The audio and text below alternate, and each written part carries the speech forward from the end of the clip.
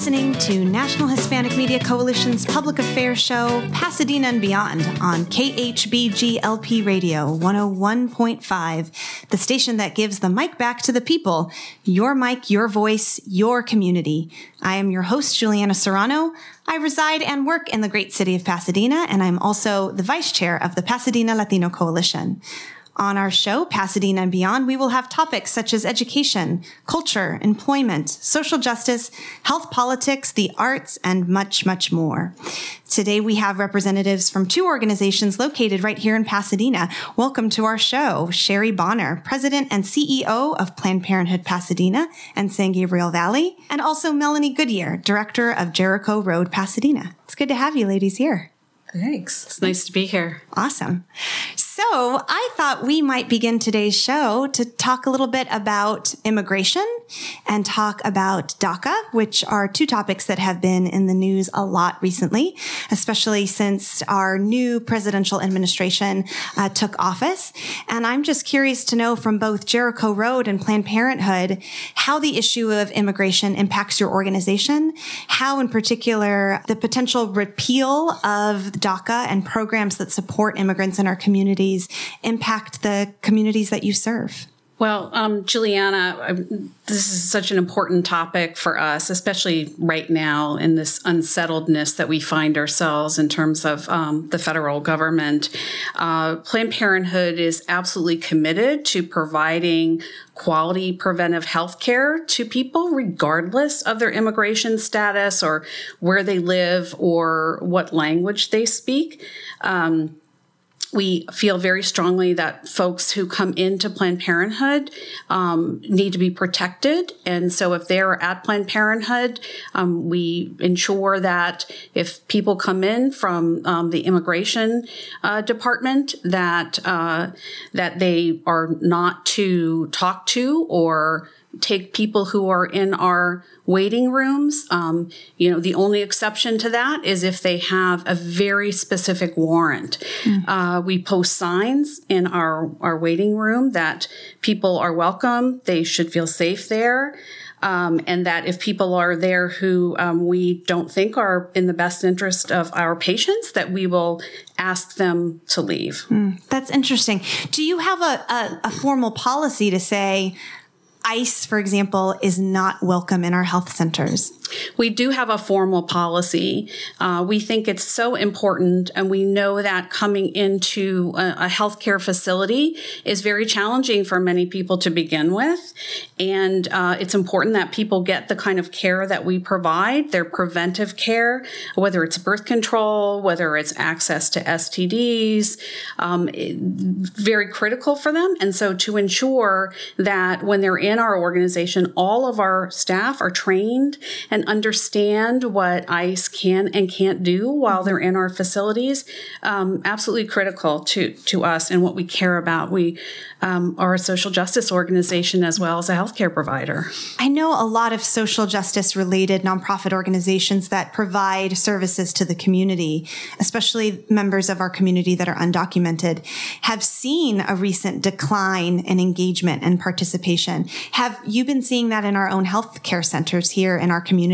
As far as people coming into our health centers, we did a little while back after the election. And since then, we are back to our normal level of patient volume, which all of our health centers are very busy. So at this time, what we hope is that people feel that Planned Parenthood that they've known for most of their lives, we've been around for 85 years, that we are to be trusted. We're their partner. Right. Melanie, I'm curious how this impacts Jericho Road's work, if at all. Yeah, I don't know that it affects our work specifically, but I think one of my big concerns for the nonprofit sector is succession planning, that we're seeing this huge number of baby boomers retiring from executive director positions. My generation, Gen X, is a very small generation, so there simply are not enough of us to replace those folks.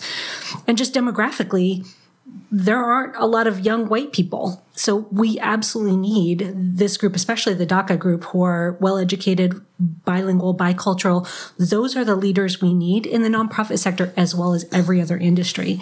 So we certainly support not only the DACA youth, but really this idea of how do we cultivate these leaders for the next generation.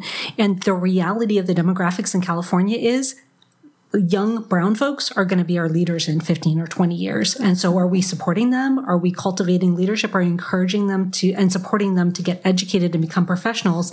Because the reality is if we don't, we're going to have this huge group of white baby boomers who are retired, who don't have medical professionals to take care of them and don't have anybody to replace them in professions. And I think particularly in the nonprofit sector, it's so important for us to cultivate leaders of color because they may come from backgrounds that where they have access services or their families have access services. They understand what it's like to come to a new country and need to access social services. So absolutely we need to be supporting young millennials, particularly of color, to become leaders, not only in the nonprofit sector, but really every sector of our economy in California. That makes a lot of sense. I'm thinking specifically about Pasadena, and we know that our Latino Hispanic population is probably around 35%, plus or minus probably a few percentage points. And as I think about the nonprofit organizations that I work with in this community, their leadership, including their board of directors, is probably not representative of that percentage. So I could see that immediately as you speak to this issue that we have a lot of work to do. So I would love for you to share with me a little bit more about what specifically Jericho Road's mission and vision is for this work in our community. Absolutely. So Jericho Road Pasadena is a nonprofit capacity builder. So we help nonprofits look at their long-term needs for sustainability and success to execute their mission. And then we provide pro bono consultants to help, whether it be in information technology, human resources, strategic planning, board development. And one of our big initiatives is to recruit people to be on boards who haven't necessarily thought about being on boards before. So yeah, boards are overwhelmingly, in Pasadena and nationwide, overwhelmingly white and old and male. And so really finding, I kind of joke that even if you can find a 65-year-old white man to be on a board, that actually increases board diversity, right? Because it's so overwhelmingly old. And so I think especially looking at the reality that maybe only a third of our population is Latino, but if you look at millennials, it's a much, much higher percentage. So again, how are we cultivating that group to become volunteers, to learn the leadership skills that they're going to get onto nonprofit boards, hopefully in the next few years? How do we get more millennials? More people of color, more people who have taken advantage of the services that nonprofits offer, because they're going to be the ones to really give back to help guide that organization into the future. And I think there are some really big misconceptions. I think because boards are white, there's a perception that you have to be sort of old, white, and rich to be on a board, which is not at all true. And I think coming from a diversity of backgrounds is what makes a board of directors rich and really helps the nonprofit understand what their mission is and look comprehensively at how to continue executing that mission into the future. But it is intimidating. I mean, I can speak to that personally as a young woman of color joining a board that, with all due respect, has been, I think, predominantly white and maybe not male, but certainly predominantly white and wealthy. It's a very intimidating environment to enter into as a person of color and a young person of color who may not have the biggest pocketbook, but definitely have skills to contribute. What does Jericho Road to sort of ease that transition in? Yeah, so we have a couple board development programs. One of them is called the Leadership Connection, which we offer annually, and it's 9 hours of training. So people come to us and express interest in being on a board. They go through the class, and then we help match them with a nonprofit. So really they get a very intensive training, which quite frankly, almost no board members really get. And so we really do support them through that. And the fact that we do a really hands-on matchmaking process means that we can take a person who maybe doesn't have the board experience or is daunted, and we would find an organization that we know is going to be open to what they have to contribute. And if it's needed to set up kind of a mentor relationship, we can help set that up too. So I think that the very of course, the training is really, really important. And I think that training helps people grow in leadership, not just for board service, but in all aspects of their lives. But then really that kind of hands-on placement is so important. Because we really give the nonprofit and the potential board member some time to get to know each other and make sure it's a good fit and really figure out, does this person have the right skill set?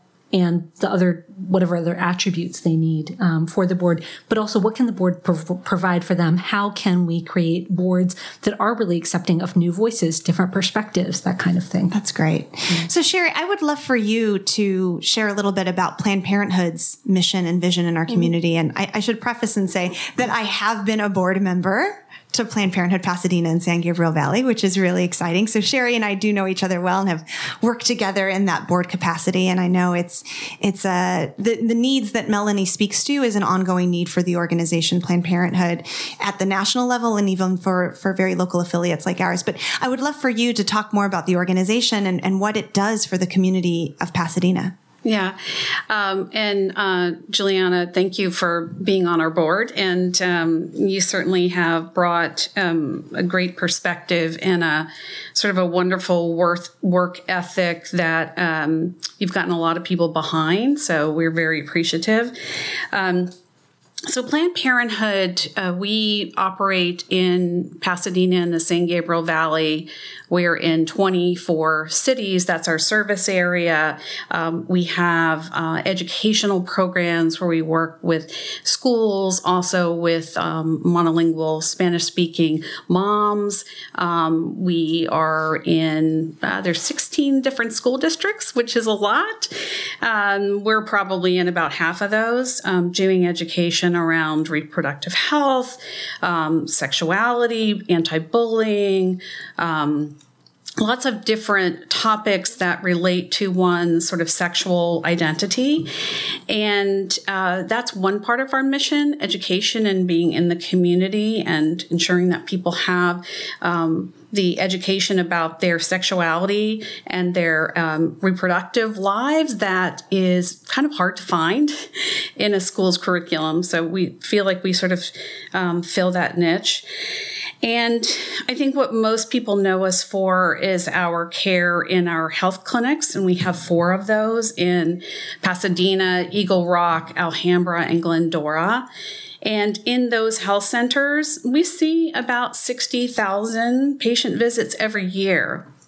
So lots of folks coming in for things like STD, or as we call them, sexually transmitted infection tests, to birth control. We also do well woman exams and GYN tests. We do cancer screenings. We do breast exams. We do abortion services. 95% of what we do would be called preventive. I think that's a surprise to a lot of people. I think what plays in the media for Planned Parenthood is the fact that we provide abortion services. It is a small part of what we do, although very important. But mostly what we're about is empowering people in our communities to live their best lives, and in an area, in a part of our health that is just often overlooked or swept under the rug. We're just an important organization filling that space. And then just finally, I would add that we do advocacy in terms of ensuring there's legislation that opens access for people to our health centers, to comprehensive sex education. And that's an important part of who Planned Parenthood is. And we've been in the San Gabriel Valley for 85 years. Next year will be our 85th anniversary, which we're really thrilled about. And there's certainly, as something that people, there's some controversy about what we do. We're still here, and it's just such an important role that we play that we know we're going to be here for another 85 years.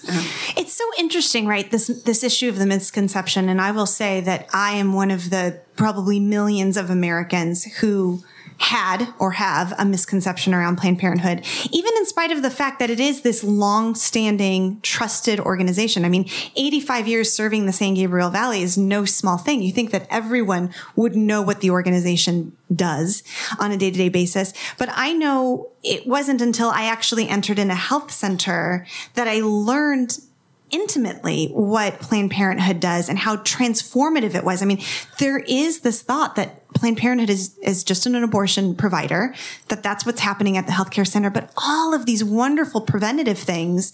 And especially I was eager to learn about the education and outreach work, the work that our health educators do with young mothers, young monolingual mothers. I mean, can you share a little bit about that? That fascinating to me that we would have young, bright women going out and working with Spanish speakers only and teaching them sexual and reproductive health. I mean, yeah, it's certainly a very exciting part of who we are and what we do. And working with these moms, they typically have kids who are in preschool, and they drop their kids off, and then they, in a group setting, our educator talks to them about their own sexuality or reproductive life. And, what we find is that many of them are not familiar with how their bodies work. And it's important for us to ensure that we're teaching them, and they feel, because then they feel good about who they are.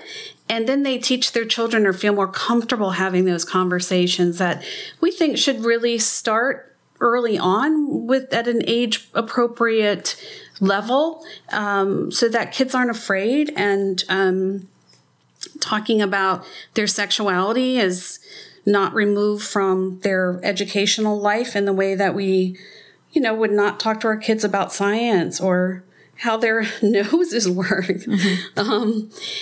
But there's something that happens in that group when women are together, and we've sort of taken off all the barriers and are able to have that conversation that is very transformative. And what we find is that it's often an entry into a school that just connecting with those moms, they're so excited and want their children to learn as well and hear as well. And so then they become advocates and go to their school, their principals or their school district, and talk about having Planned Parenthood come in and speak about comprehensive sex education. I remember specifically that the day that I got my tour of the health center, and I asked a million questions, and then I met with a health educator, and she was telling me a little bit about, I think, the session that she had that very same day working with Spanish-speaking moms, and that they were reviewing the female anatomy, and she heard a mom in the room go, "Oh," and she said, "What is that? What is that just happened? Something just connected for you." And she said, "Now I understand how I got pregnant and how my daughter got pregnant. And I was misinformed. I passed that knowledge on to my daughter thinking I was giving her a gift, doing her a service.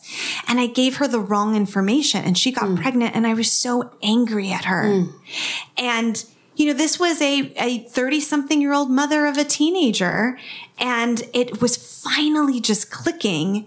And I thought, well, what a gift that at least it finally clicked. I mean, that it's never too late to receive that education about our health and our bodies, and how empowering and transformative that education can be. So it's wonderful to know that Planned Parenthood, among the many services it provides, that education is making a big difference and changing people's lives. I think my experience in learning about Planned Parenthood was similar. Years ago, before I worked for Jericho Road, I was a contractor for a state family planning grant. And my job, especially because I speak both English and Spanish, my job was to go into family planning clinics and do exit interviews. And it was fascinating to see. I interviewed every color under the rainbow, every age, every sexual orientation. And I think probably every single person I interviewed loved the service that they'd gotten at Planned Parenthood. And it ranged from like upper class, affluent women who got annual Well Women exams there and had a great service, to teens who had no idea about how they'd gotten pregnant or what to do about their sexuality and had gotten education. So I have been a huge Planned Parenthood supporter since then, because it was, I was in exactly the right position, right? Because I was actually interviewing people who had just come out of their sessions. And to see people who had really gotten every kind of service again, kind of goofy teenage boys who are like really awkward about talking to you. I can't get a condom, and now I'm leaving with not only the condom, but information that I really need. So I can say from an evaluator's perspective, you guys do amazing work for such a wide range of our population and such diverse services, as you said, which I didn't know about before that either. Thank you. And we do have guys who come in and get their bag of condoms, every week. And I think what's important about Planned Parenthood is that regardless of income, you can get your services. It's a sliding scale that we provide for anything from your birth control pills to your exam, to your tests, to your labs. And the majority of our patients don't pay anything. So income should never be a barrier. As I said about, lots of different ways that people experience barriers. That's certainly not one that we would want people to stay away. That's right. So Planned Parenthood has been in our community for 85 years. Melanie, can you tell us about Jericho Road and how long it's been serving Pasadena? So we're on the opposite end of the spectrum. We're still pretty new. As of this taping, we're about 7 years old. And I think that we came out of a couple of real changes that we've seen. When I started working in the nonprofit sector about 20 years ago, the idea, I was a good social worker. And so the first time I got a promotion, and all of a sudden I was not dealing with domestic violence victims and junkies, but I was being asked to write budgets for grants. I was like, can I go back to the junkies? Because that doesn't scare me. I know how to manage that. The budget grants, for grants, I have no idea what to do about that. And so I think we've seen a real change in the nonprofit sector. I'd love to hear your perspective, Sherry, on kind of the changes in the nonprofit sector. That 20 years ago, there was no sense of us being a business. We were good people doing good work. Right. And now we're good people doing good work. Right? Exactly. Right. Yeah. And now I think we're good people doing good work with really good business practices. We just happen to run mission-based businesses, not money-based businesses. Right. So organizations like ours, and there are some other great organizations like Taproot Foundation and Center for Nonprofit Management that have sort of emerged in the past kind of 15 to 20 years to respond to this idea that nonprofits are businesses, but we're not getting an MBA might not be quite relevant. How do we take some good business best practices and apply them to nonprofits? So, Sherry, I'm curious to see what you think as somebody who works for an incredibly well-run organization. Well, so I've been with Planned Parenthood a long time. And when I first started many, many years ago, we were sort of a counseling. Felt like we were a counseling organization. And at some point in the year, we ran out of money. And then we got on the phone and called some special people and said, hey, can you help to close out our year? So that's what it was like a long time ago. And I think that's what it was like for many nonprofits. And today, we have to run like a business. Obviously, we're a social welfare organization. That's who we are, who we'll always be. But to be able to stay around and be sustainable, we have to understand how our operations work, how our revenue works, how our expenses work, and be able to end each year with a net income or close to that.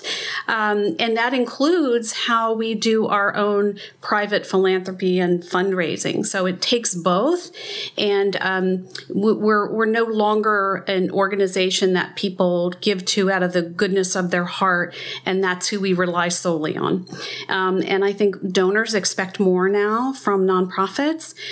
We do a lot of work, and I think many nonprofits do, that the government would do if it were doing sort of the full array of providing, social programs to our citizens.